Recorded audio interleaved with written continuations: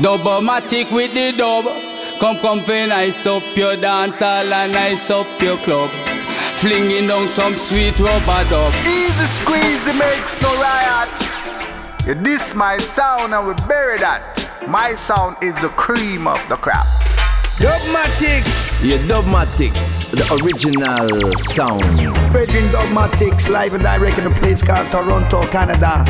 Dubmatic, Rancho. Calling, Dubmatic, Toronto, Canada. You come out. Big up, Dubmatic. Welcome back to another edition of the Basement Sessions, and on this week's show, sadly we lost Lee Scratch Perry, so I'm going to take the next hour to give a brief look at his life. I mean, spanning 6 decades, it's impossible to condense into one simple hour, but what I'm going to do is just kind of look at some of the earlier years, right up to the end of the Black Art period, and just some of the key tracks and some of his earlier tracks that you might not be familiar with. So let's kick this off by just giving a quick synopsis of who Lee Perry was. He was born in Kendal, Jamaica in 1936. He passed away, sadly, at the age of 85 in Jamaica, in his home country, because he's been living in Switzerland for at least 2 or 3 decades now. But what I want to look at here is his contribution to music as it is today. Without Perry, dub is not dub as we know it. Those experiments of sound, the textures, utilizing the latest piece of gear, pushing old gear to its maximum breaking point, or a chicken would have stalled the evolution of what was to bear fruit from his presence in the studio and musical influence heard around the world, which includes basically all the genres that are so popular today: hip-hop, jungle, electronica, trip-hop, dubstep, and a host of other genres that not only incorporated the production and recording techniques, but the ethos of what dub is. But before we do that, let's take a quick look back at how he got started. So when he first started out, this was in the 1950s, and he worked as a record seller for Clement Coxsone Dodd and his sound system. As that developed, he took on more responsibility at Studio One, the hit factory of the time. So he went on during this period with Clement Dodd to record 30 songs. So what I wanted to do is play one of the earlier ones that I found. It's called Sugar Bag. This is from 1965, and it's a Studio One production. It's a rarity, but you can find it online in compilations and stuff. So let's take a listen right now. Sugar Bag, Lee Perry, 1965.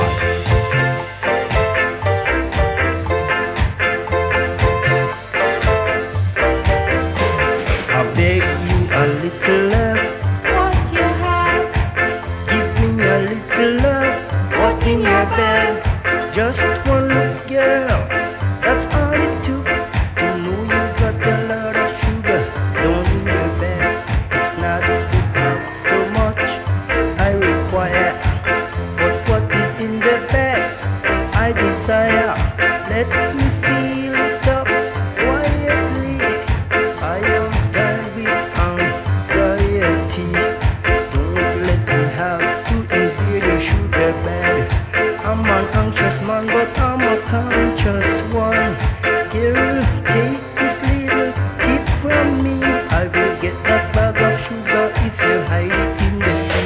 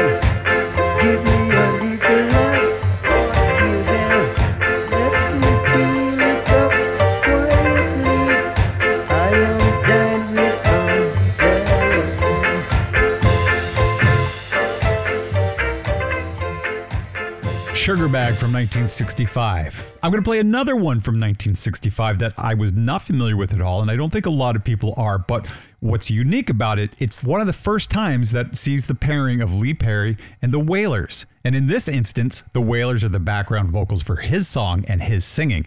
The track is Pussy Galore. Of course, leave it to Scratch Perry to slide that in, but also don't forget at that same time, you had Pussy Galore and James Bond, who was the lead character. So it was a sly way to get some fun in there and humor and sexual references. So let's have a listen to Pussy Galore 1965, the Wailers, Lee Perry right here on the Basement Sessions, and our special look at the legendary Lee Scratch Perry. Sweet, sweet Pussy Galore. Sweet, sweet Pussy Galore.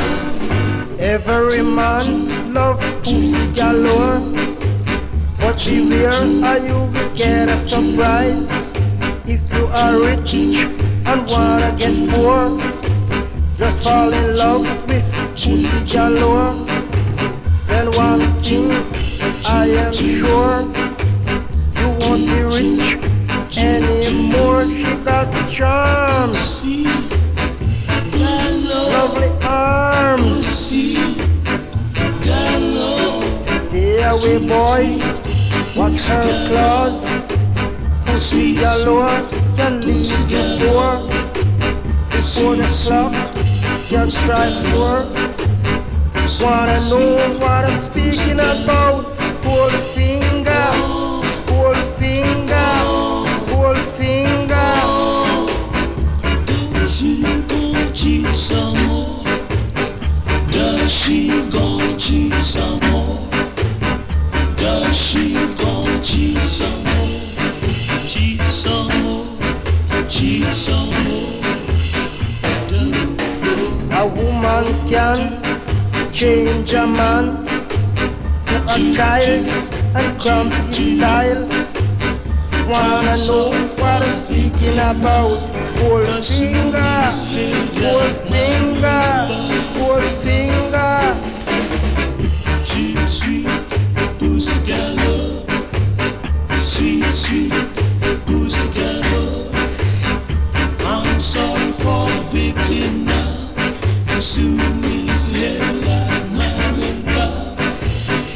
I'm burned, with burn. So beware of Pussy Galore. Pussy Galore will leave you poor. Wanna know what I'm speaking about? Pull finger, pull finger, pull finger. Of all the girls in this world, I adore Pussy Galore. Oh, oh.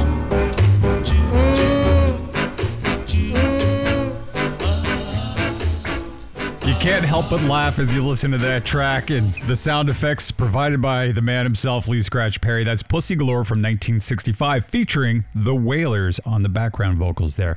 So now I'm going to move to the point where he's worked for Cox and Dodd for a few years, but their relationship during this time was up and down and a little bit turbulent. So he left, and not on good terms. What those terms were and what happened, we're not sure. But whatever it was enough to propel him to write a song called Run for Cover. It was basically an attack song, or a diss song, however you want to phrase it, but it wasn't a good song. And if you look at today's environment, this is, really the diss song or the attack song, however you want to phrase that. It's been going on since the 50s in Jamaican music, and this was on sound systems, the clash. You want to one-up each other, the rivalry, and you could still hear it in hip-hop and a lot of music today. It could be Drake versus Yeezy or whomever. It's part of the culture, it's part of the music scene, and part of the fun. Now, there's times where it's not fun, and in this case, this wasn't meant as a playful one. This is Run for Cover, Lee Perry, 1967.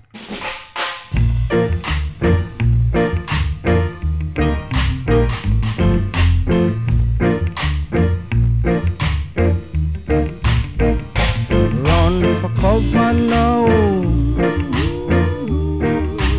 I'm taking over, so please step aside, because I ain't gonna sympathize. Boy, I'm gonna lay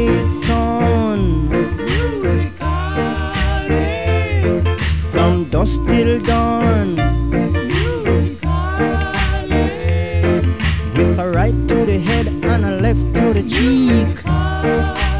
Boy, I'm going to knock you down.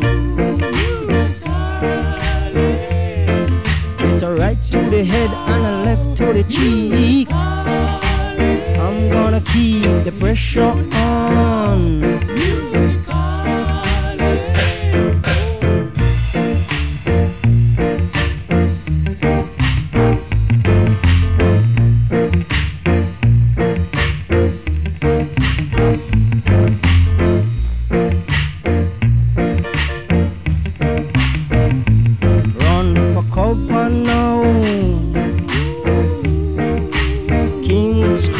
Take over. So please step aside, because I ain't gonna sympathize. Boy, I'm going to lay it on. From dusk till dawn. With a right to the head and a left to the cheek. I'm gonna keep the pressure on. With a right to the head and a left to the cheek. I'm gonna keep the pressure on.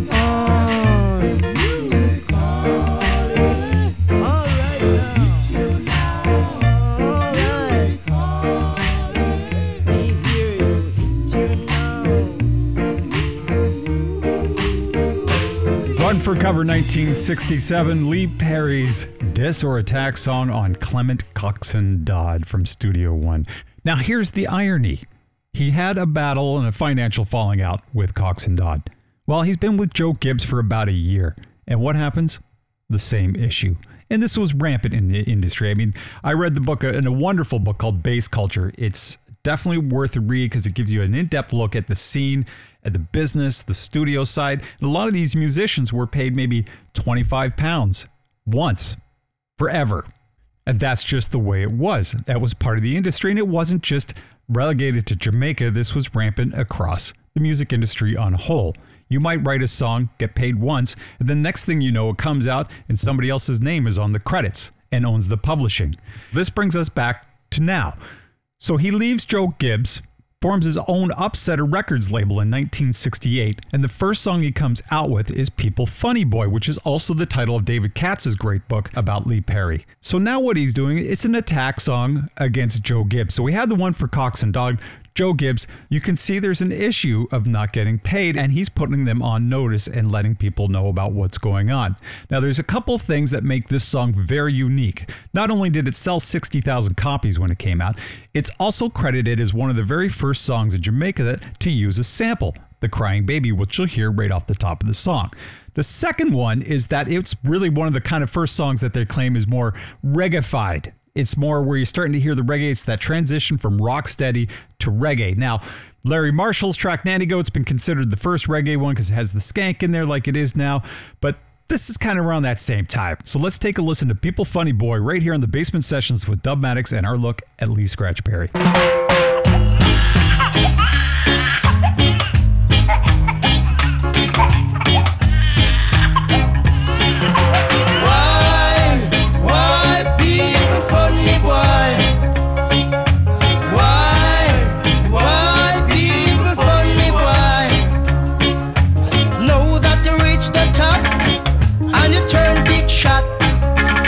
All I've done for you, you don't remember that.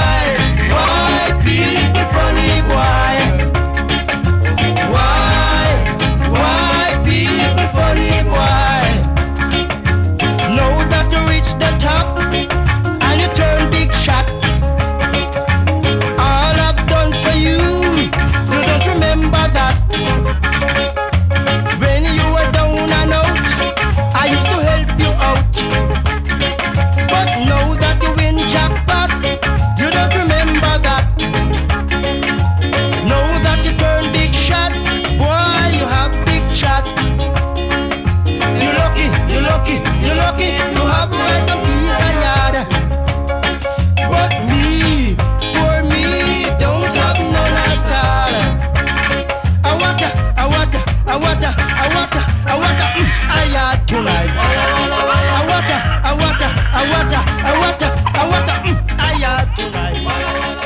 1968.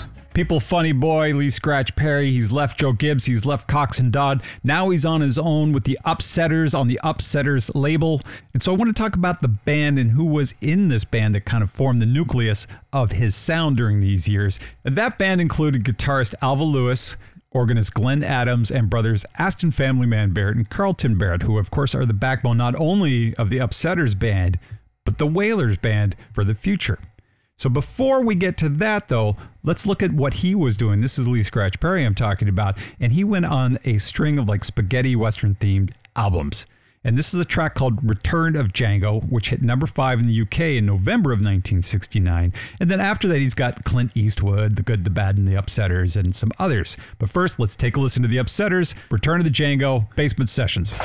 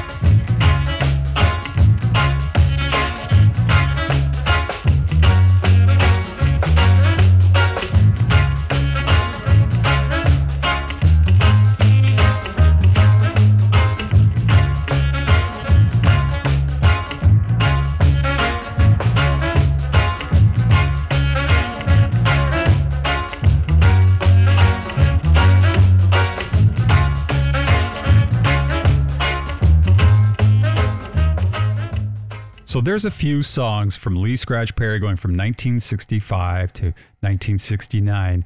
And during that time, he's recording with the Wailers, which I'll play soon, as well as the Upsetters and his spaghetti western themed stuff. But this takes us to about 1973, and this seems to be the year when dub became dub. So there's great debate among the dub cognoscenti as to who released the first dub album. So what I decided to do is look at 4 tracks from late 72 and then mainly 1973. It's going to include Herman Chin Loy, Joe Gibbs, Prince Buster, and of course Lee Perry. But I'm going to start with Herman Chin Loy's Aquarius dub. And I think it's interesting to note that on each of these tracks, the word dub is included. Let's have a listen to Herman's dub track, Aquarius dub, right now.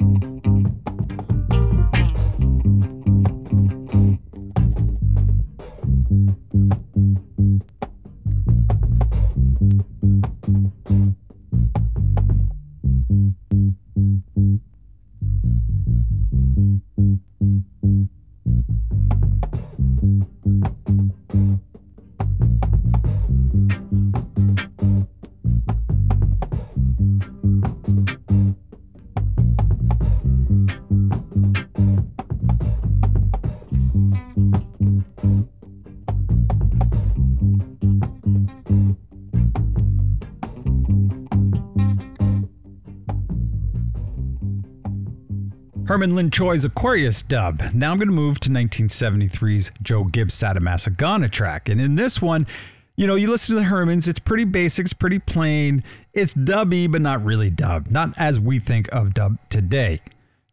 Joe Gibbs actually adds a little bit more to this. There's a little bit more reverb, not a lot, but enough that it's there and you can tell. He also incorporates a filter, and a filter is basically a way to sweep the frequency range. And the frequency is like what you hear. Like if you hear a bass sound, that's a low frequency. If you hear a hi-hat, that's a high frequency. And in the song, you'll kind of hear things sound muddy or they sound high, and that's using a filter. So let's have a listen to Sadamasagana from 1973, Joe Gibbs.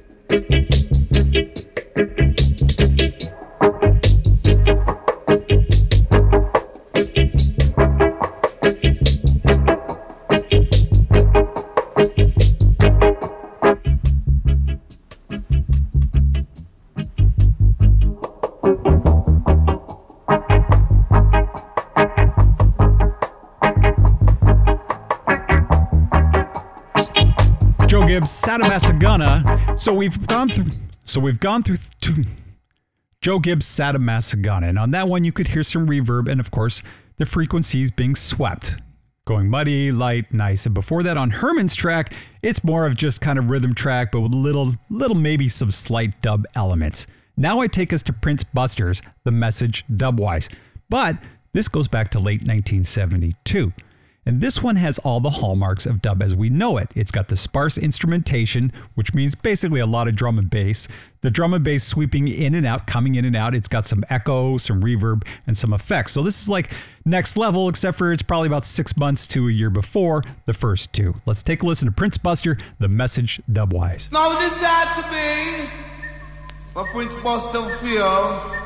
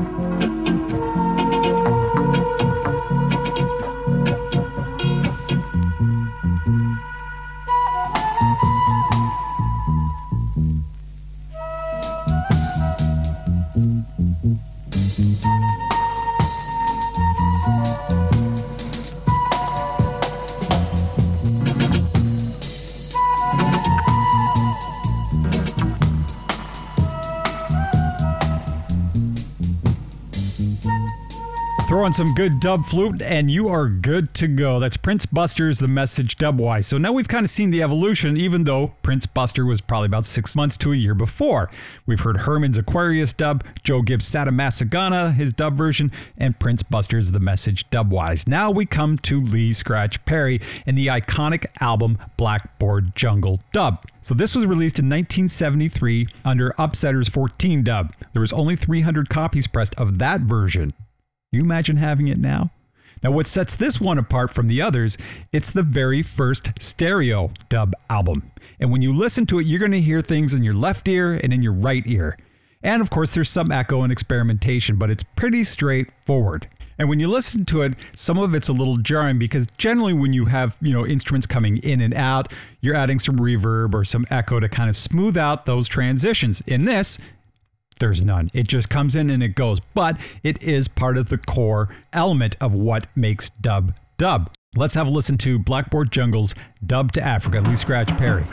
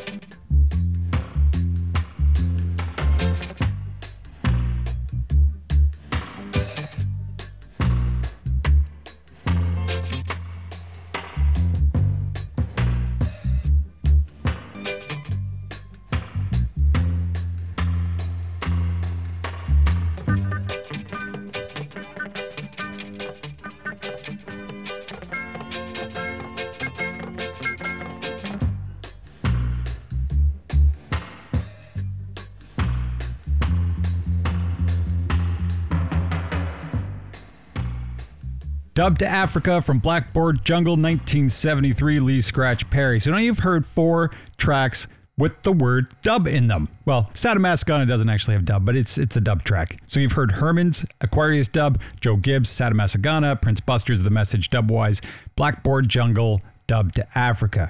Now, what's interesting, I think if you put them all together, you would have dub as we know it today, like a King Tubby dub or a later Scratch Perry dub, or dubs that, what dub is, where there's a lot of reverb, there's a lot of echo, there's phasers, there's effects coming in and out. But this seems like an amalgamation of all of it, but split into 4 different tracks because they each have something unique and identifiable that's different from the other. But an interesting look at some of these original but an interesting look at some of these early dub tracks. And of course, dub would go on to become what it is today and influence so many different genres.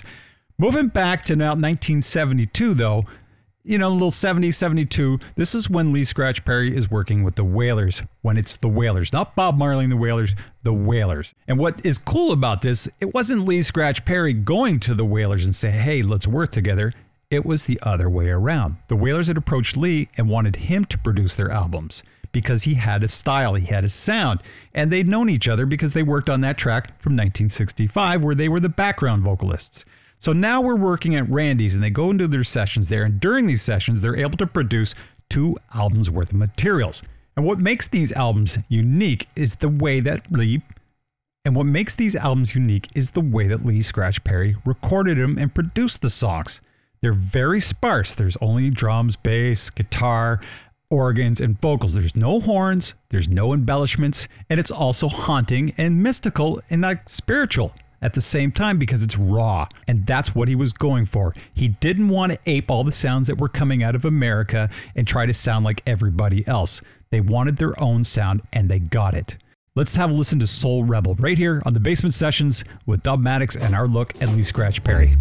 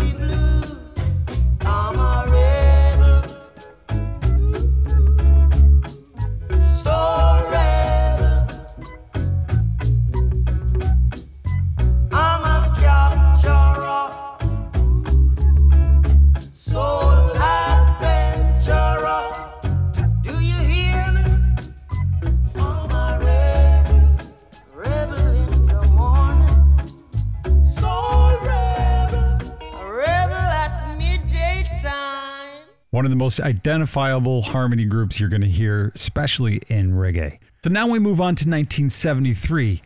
These are the Black Ark years, for which Lee Perry steps into his own front and center with his own studio and control of how records are made, and demolishing all constraints that existed of production techniques, sound effects, and anything else you could possibly think of. And conveniently, it was located behind his family's home in the Washington Gardens neighborhood of Kingston, Jamaica. Now, the list of records and artists he worked with is far too extensive for this 1 hour period, but it does include Junior Biles, the Congos, Junior Mervin, Max Romeo, Mighty Diamonds, the Heptones, Augustus Pablo, and on and on. So from 73 to 79, it was full speed ahead. He had recorded with just nonstop with so many artists, and as time went on, things got a little odder. He got a little odder, and eccentricities got a little odder, but we'll get to that a little bit later because I want to start with one of the classics, and all three of these are classics. They're still played on most sound systems around the world to this day. Starting with Max Romeo, Chase the Devil. Here we go. Lucifer, son of the morning, I'm gonna chase you out of earth.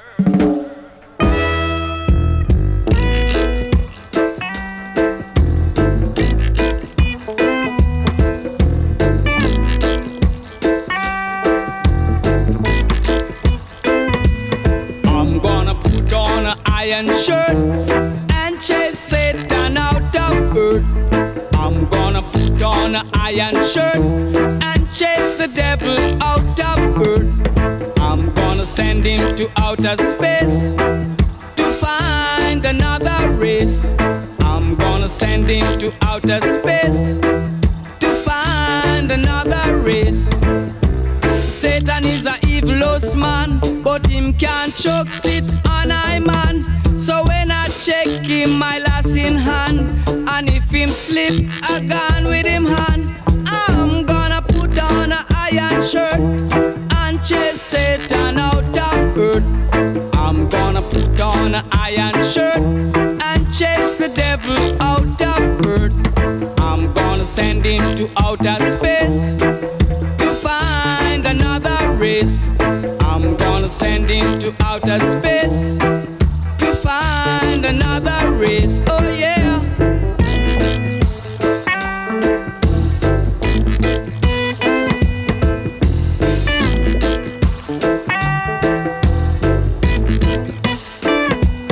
Him have to drop him fork and run. Him can't stand up to judge a son. Him have to left ya with him gun. Dig off with him bomb. I'm gonna put on an iron shirt and chase Satan out of earth. I'm gonna put on an iron shirt and chase the devil out of earth.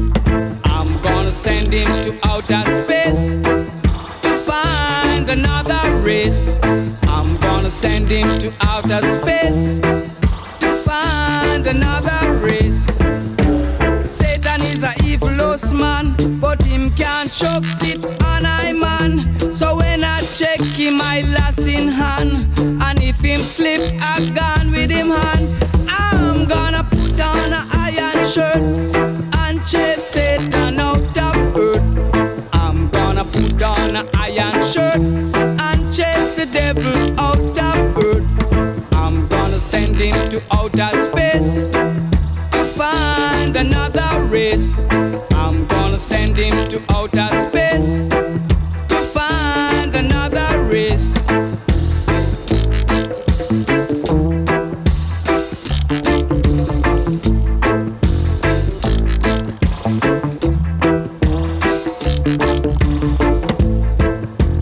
Move ya with your gun. Myself left ya with your bum. Ooh yeah, move ya with your bum. Max Romeo, Chase the Devil. So Lee Perry loved to experiment, and that went on and on. In fact, I read an article with Daniel Boyles, who worked with him on a bunch of different albums over the last 10 years in London, and he's talking about one of the first times he worked with Lee Perry and trying to get used to how to work with him and how Lee Perry liked to work. And he says at one moment he turns around and Lee Perry's gone. Then he shows back up. He had dug up a plant and said to him, "We need to hang this on the wall." So he did. When Lee left, he had to cover it up with a poster so his wife didn't see. And if you go up onto YouTube, you'll find some great videos of him from the late 70s and in the 80s and the 90s. And just listen to him talk. He's a character, man. And you know he's got a lot of eccentricities. But musically speaking, he's got some interesting techniques that he developed along the way that became and formed the basis of a lot of his tracks. One of the classic things that he did was that he actually buried a microphone at the base of a palm tree and thumped it rhythmically to produce a mystifying bass drum effect. He also surrounded the drum booth in the Black Ark Studios with chicken wire because it would give you a different kind of sound. I love that, the experimentation. So the next track I'm going to play is another classic that you all know. It was recorded by The Clash because Joe Strummer loved this song. This is Junior Murvin, Police and Thieves, right here on the Basement Sessions and our look at Lee Scratch Perry.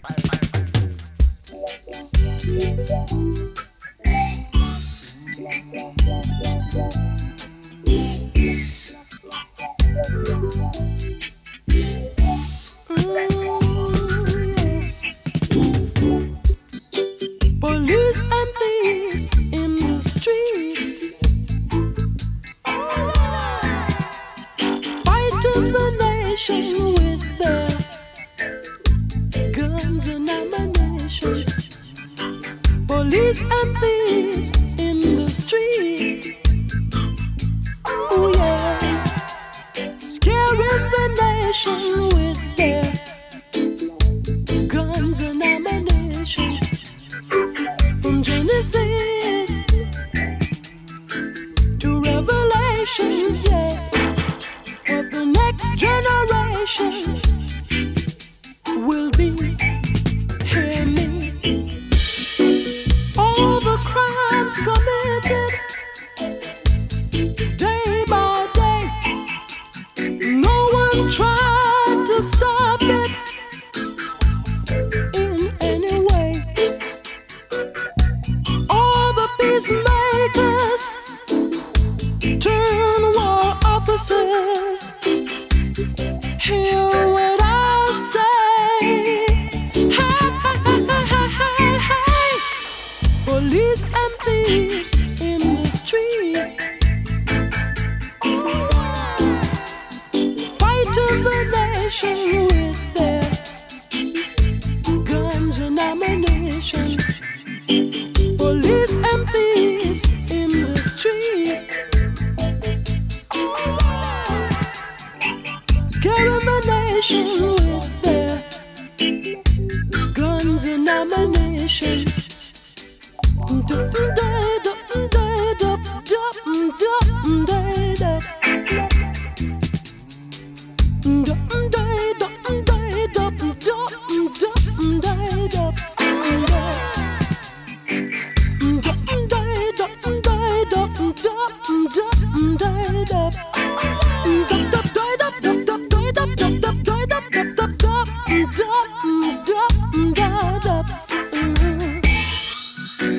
All the crimes committed day by day, no one tried to stop it in any way. All the peacemakers turn war officers. Hear what I say. Hey, hey, hey, hey, hey. Police and thieves in the street, fighting the nation with their guns and ammunition. Police and thieves in the street, scaring the nation with their guns and ammunition. Police and thieves, police, police and thieves, police and thieves, police, police and thieves.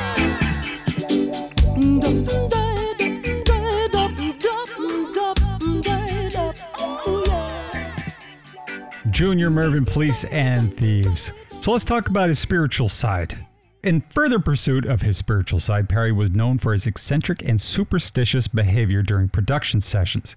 He would often bless his recording equipment with mystical invocations, blow ganja smoke onto his tapes while recording, bury unprotected tapes in the soil outside of his studio, and surround himself with burning candles and incense whose wax and dust remnants were allowed to infest his electronic recording equipment. He would also spray tapes with a variety of fluids, including urine, blood, and whiskey, ostensibly to enhance their spiritual properties. There's no telling what might work or bring that mojo to the music that you're looking for, but whatever it was, his sound at the Black Ark was extremely distinct, and you know it when you hear it. As you'll know when you listen to this next track, this was the last album he worked with this group on, and that group is the Congos and their album Heart of the Congos. The track I'm going to play, Fisherman. It's so good, and it still resonates to this day. Have a listen right now. Basement Sessions, Dubmatix.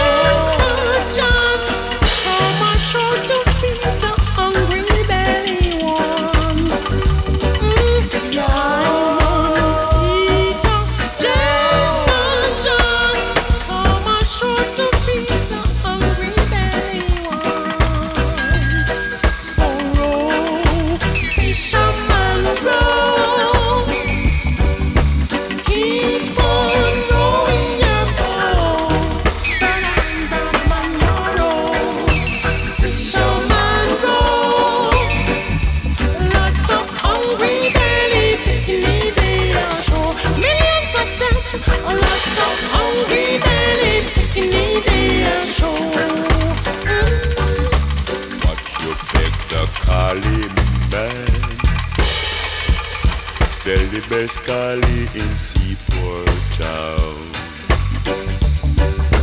What you beg the collie man? I'm the best collie weed in town.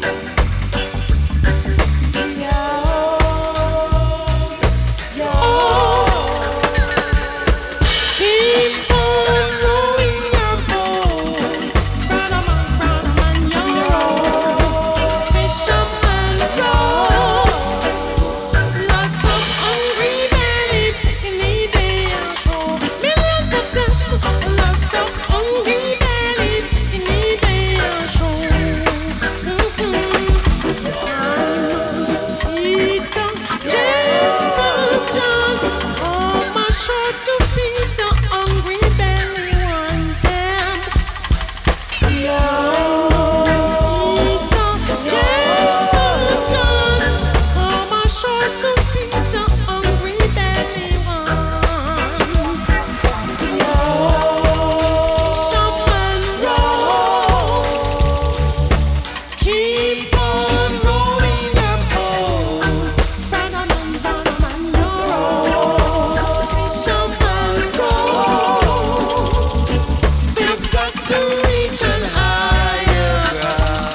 Rain is falling, we've got to reach an higher ground. It's not falling. Fisherman, the Congos. That's 1977. He goes on recording some other albums, but by 1979, Lee Perry burned down the Black Ark Studios. Now, it's been related by several family members that the studio in fact caught fire in 1983 after an ill-fated attempt to rebuild it, the result of an electrical accident. More often than not, Perry has claimed that he personally destroyed the Black Ark due to unclean spirits. But then there's also this story, that he had been and was being blackmailed by gangsters who wanted a cut of his profits, which is probably most likely the case. As he'd mentioned, and as I've read numerous times, that as the Black Ark grew in popularity and his fame, more and more people would hang out in the yard and just ask for money and want stuff and take advantage of him. So it makes sense that most likely if he's being blackmailed, he's got all these people around his house always wanting something, that the solution for him at the time, and the only solution possibly that he could think of, was simply to burn it down. If that's the case, we may never know for sure, but that seems to be the most likely. I hope you enjoyed this short look at Lee Scratch Perry and his life. It's actually about 7 decades if you include his record running for Cox and Dodd in the 50s. There's much more that could be said musically and shared, and maybe at some point I'll do a part 2, because really there's a period in the 80s where he heads over to London and he's drinking way too much, and it's the break after Black Ark. He needed some headspace just to get away, but then he comes back and he has a long, prolific career afterwards. But taking us out, one of his other classic tracks, Mikey Dread, Dread at the Control. I'll see you again next week. Take care. This is an attitude chant. Come to wake up the weak out plan. Tell yourself to play Mr. Music Man. Wow!